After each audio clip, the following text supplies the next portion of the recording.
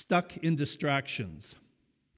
We have spent over a year with some form of restrictions or other, and now just recently when the churches have been brought back down to 10% or 10 people, whichever is higher, whichever is lower, we come to the point where we say we're going to have to return to our live broadcasts only. But that's all right. There's things that we have taken for granted that we have been unable to enjoy over this last year. Traveling, meeting with the whole family, going out for meals, shopping, different things that have faced the restrictions. Now, the restrictions have put pressure on people, and I believe some of us are not reacting in healthy ways according to what the Word of God says. Are the restrictions unpleasant? Absolutely. Have they changed God's will and God's purpose for my life? Absolutely not. Have the restrictions become a distraction? Absolutely. And I think we often get stuck in the distractions instead of focusing on what it is that God wants. I have a friend of mine that had posted this last week a comment that she felt the Lord had been saying to her that God's people were chasing distractions instead of chasing the Word of God, and that we needed to get back to chasing the Word of God. I agree with that 100%. Throughout history, there has always been a resistance to change in the church. I read an article that mentioned in the 1600s there had been a huge uproar in the church in North America because of the music. Excuse me, well, here we are 400 years later, and it seems like the music can still cause a huge uproar in churches. But the problem in the 1600s was that the leaders that had begun to emerge in the church wanted to organize music so that the whole congregation would be singing the same song at the same style and the same speed and be at the same place of that song at the same time. People felt that this would restrict the move of the Spirit. They felt if the Spirit was leading them in a certain way, they would not have the freedom to go that way anymore. And yet, once the changes were made and things have been implemented, and we've grown accustomed to singing a congregational song together, I believe that not one of us would want to go back to the place where everybody just went ahead and did what they wanted to do. We would all like to stay at a place where we say, this is now the way that we worship the Lord. Wars have been fought and lost over dress codes, whether children's curriculum should be colored or black and white, over music, which day to meet, the list goes on. To me, it looks like many of these things have become nothing more than distractions that have effectively caused the church to slow down, to stumble, and to take its eyes off the truth that God was trying to show us for that period of time. Instead of reaching a lost world, we were stuck fighting with each other. We're stuck fighting with which version of the Bible is the true translation. Now, it seems that while God is more interested in what is revealed in us during this time, we are more interested in how we have been inconvenienced. I look back, and one of the things when I grew up that we took was catechism. And I look back to catechism and question number 1, what is the chief end of man? The answer is a man's chief end is to glorify God and to enjoy Him forever. Surprisingly, the Catechism never says the chief end or the purpose of man changes with our circumstances. It doesn't depend on how often we get to go out or how often we get to have people in. It doesn't depend on whether we have to wear a mask or not. Our purpose is established when Jesus Christ becomes the Lord of our lives. He is the Lord. If He is the Lord, then our purpose is to glorify Him and to make Him known to those who are on their way to hell. Now, I don't believe that anything external makes a whit of difference in our representation of Jesus Christ. It's when we are full of anger, full of bitterness, deception, and rebellion, when we are busy spewing ugly words that Jesus cannot be represented properly. Our greatest calling is to reveal the kingdom of God in our lives and in our actions, to spread love, righteousness, joy, peace, to present truth because Jesus is truth and there is no lie in Him. Our purpose will help establish our destiny. There's something that God has prepared and gifted us to do. We have all been created for a specific purpose. We have all been equipped with the abilities to do that, which makes us uniquely us. Now, these abilities enable us to reveal God in a way that only we can. See, when Jesus formed the body of Christ, we were not, or it was recognized that as individuals, we could never reveal the glory of God or the true nature of God into this world. It takes all of us. Every single one of us comes together in a body, and that is why the body is to reveal the fullness of Christ. You can't do it. I can't do it. I need you. You need me. We need to have each other. Once we realize that God put this package together to reveal that unique part of Him, we become ready to move into our destiny instead of fighting it. As we yield to our destiny, we no longer stumble and blunder along wondering why we're here. We focus on what God created us to accomplish, and then we go for it because that's what ends up feeling right in our spirit. That's what's the part that shows us that we have moved into the place where we were called to be. When we can recognize that the desires of our heart are there because of God, we can start seeking His direction, invest in training and opportunities that will move us toward the right goals. His destiny then becomes our compass. Now, each one of us has been given different gifts. Many of us have been called into all manner of different areas of life. That doesn't mean that our destiny all has to be behind the pulpit or that our destiny all has to be, but our destiny all has to be where we are serving the Lord Jesus Christ in whatever it is that we are doing.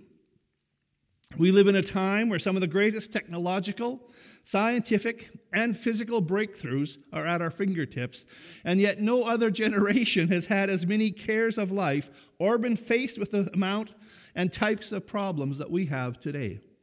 Our breakthroughs have created a great need. We make breakthroughs in one area, and then we find ourselves lacking in another place. After the internet became popular, the great need was to try and legislate the internet in such a way that it could only be used to benefit people, not to destroy. But every tool can either benefit or destroy, depending on how it is applied. Every solution that we find just seems to create more symptoms in different areas.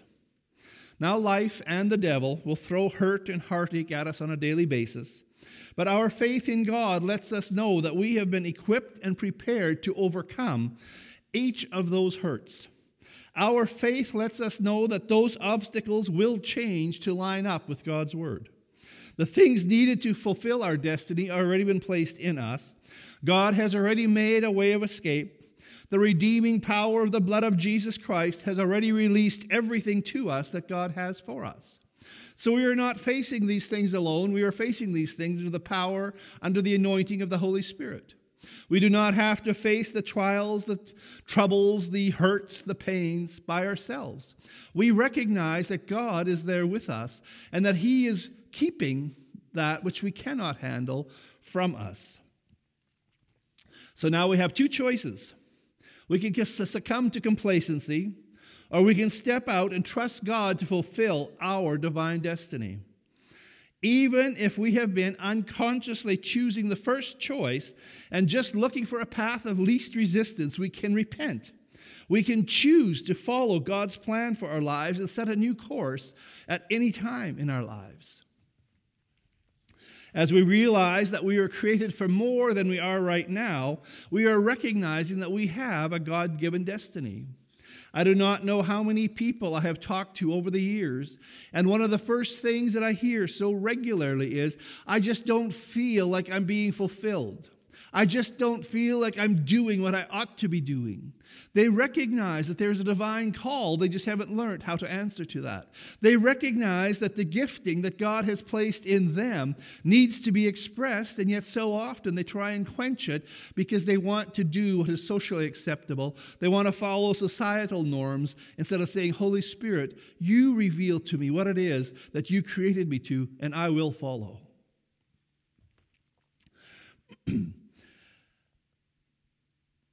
When we recognize that we're created for more than we are, we start recognizing our God-given destiny. And that is when we are ready to either fulfill or to make the decision to fully pursue God's plan for our lives. And that's when we're going to discover that there's some things that we're going to have to deal with before we were able to start the task of fulfilling our destiny. To move ahead, we have to quit focusing on the distractions, which can include much of what has happened to us. What has happened is history. It cannot be changed. So the first thing we need to do is loose ourselves from the past or from the history. We will never move forward in life until we let go of the past. Paul says in Philippians 3:13 and 14, "Brethren, I count not myself to have apprehended or obtained and excelled, but this one thing I do, forgetting those things which are behind and reaching forth unto those things which are before, I press toward the mark for the prize of the high calling in Christ Jesus." Well, that's still good advice for today. Now, things are different than they were, but we can never go back to live in any other way. We have no time machines that can take us back to a time where we would find it more pleasant, not even back as nearly as 2019. But Paul said, "I count not myself to have obtained or excelled, but this one thing." And if we realize that the punctuation was added hundreds of years after this was originally written, we can understand that Paul could be saying that he had only obtained one thing. He says, I have obtained this one thing, to forget that which is behind, to leave that which is behind, and then to reach forth to that is what's in front of me. So Paul could very well be saying, forget what's past, press on, move forward. No matter how we read it, Paul went on to say that he forgot those things that were behind him. Now that's an interesting statement from the man who wrote most of the New Testament. It shows us that not only did Paul have to forget his station in life, he had been raised as a highly educated, freeborn Roman. He had been raised under some of the best teachers and the best lawyers of the day. He had to forget that. He had to recognize that when he accepted Jesus Christ, he took on a new calling. Now, he used the gifts. He used what he had been given. He used what he had learned over those years. But he had to leave that behind and move on. Paul also had to forget his success, his failures. He had to forget everything that had been done to him by a corrupt government, as well as his own actions. See, Paul faced beatings. He was stoned. He was imprisoned. He ended up shipwrecked. But thankfully, he didn't have to wear a mask, as far as we know. But I'm sure his mind remembered the day he watched over the coats of religious men and encouraged them as they stoned Stephen, one of God's chosen martyrs. Acts 7:58 to 8, verse 3.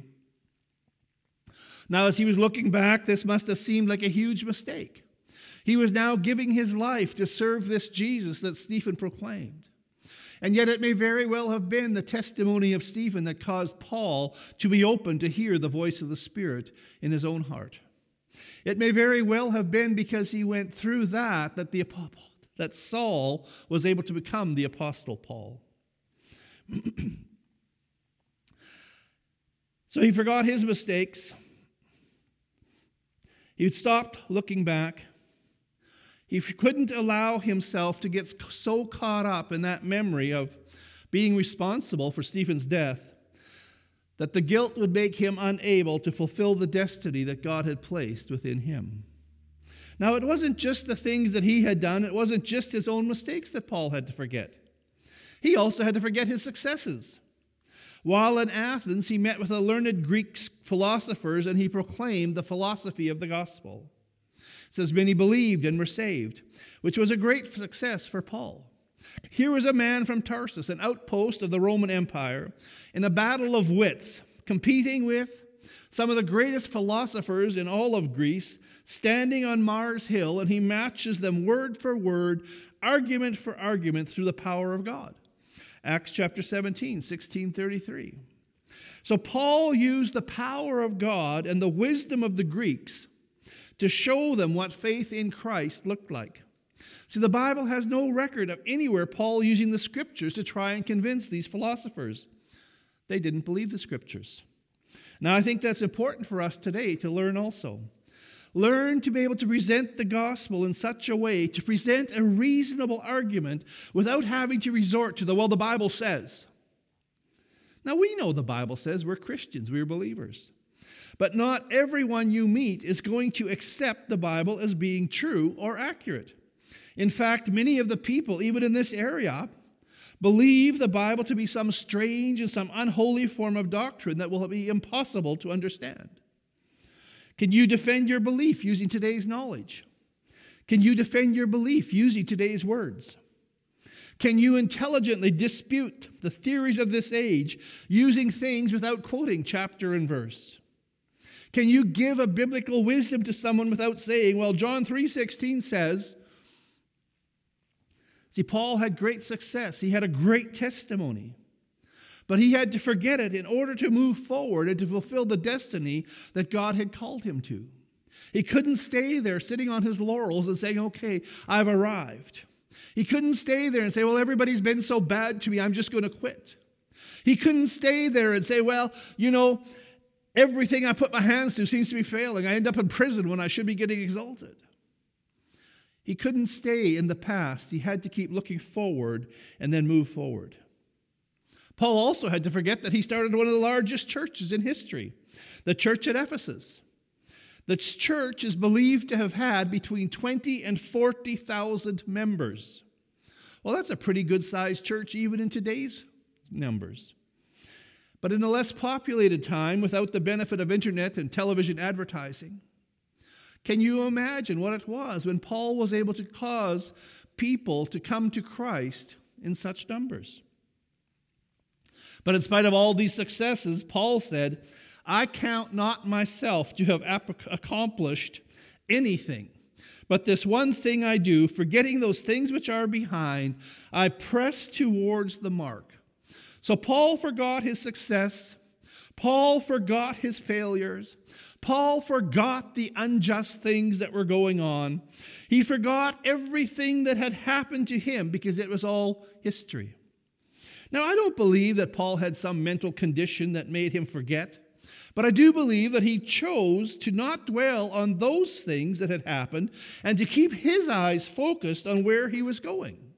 Rather than focusing on what was all around him and coming to a standstill, he kept focusing on the plan of God. He kept focusing on the Word of God. He kept focusing on what had been prophesied over him. And he says, these things aren't going to stop me at this point. I am moving forward regardless of what I have to do, what I have to face, what I have to work through. I am going to move forward, and I am going to come to the place where I will be able to stand and hear my God say to me, well done, thou good and faithful servant.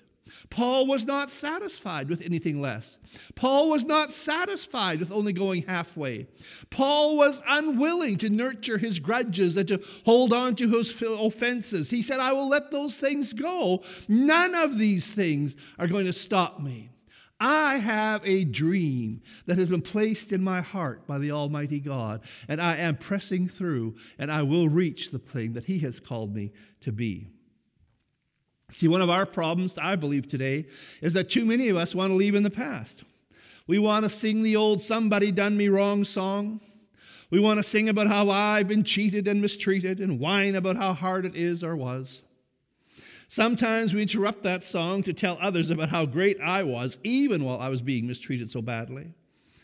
Well, I understand what a shock it was to find out that the whole world does not agree with your mother. You're not necessarily the best thing that was ever born into this earth. I understand the shock of knowing that the sun does not rise for your pleasure alone. I understand that in grade 6 you hit a home run and it was such a momentous occasion. But it is time to move on to the greater things that God has for you in the future. See, I also understand that we had more freedoms 2 years ago than we do today. But whining about it, stirring up strife, is not going to change it. Repentance, calling upon God, will. We cannot rest on our past accomplishments.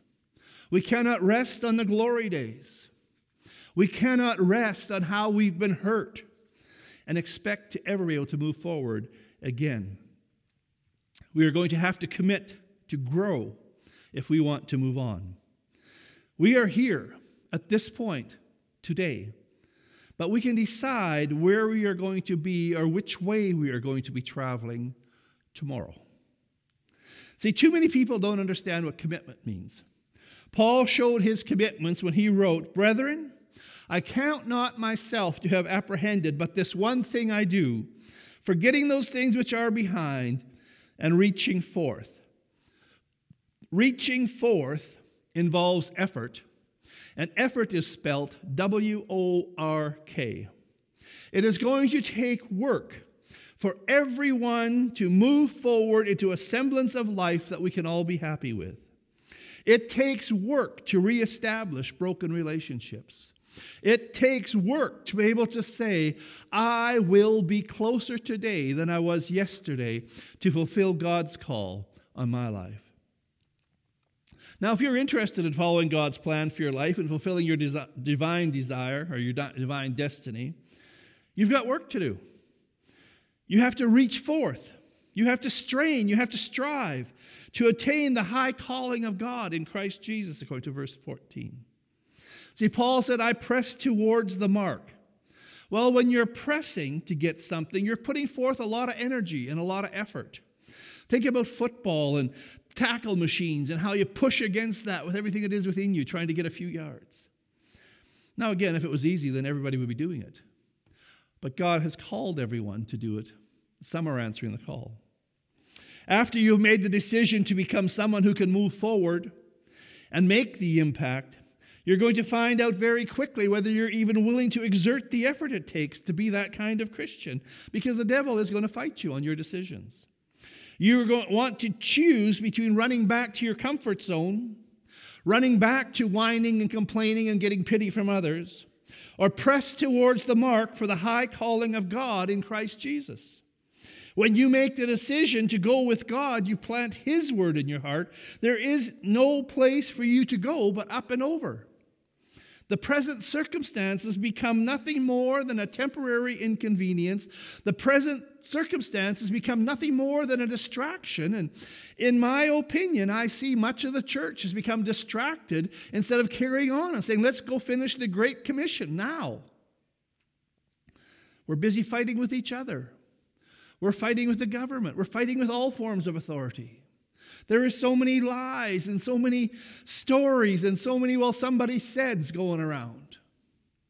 Let's focus on saying we have a job to do. We have Jesus to show to a world that needs Him. So I would encourage you to make the commitment today to not dwell back there.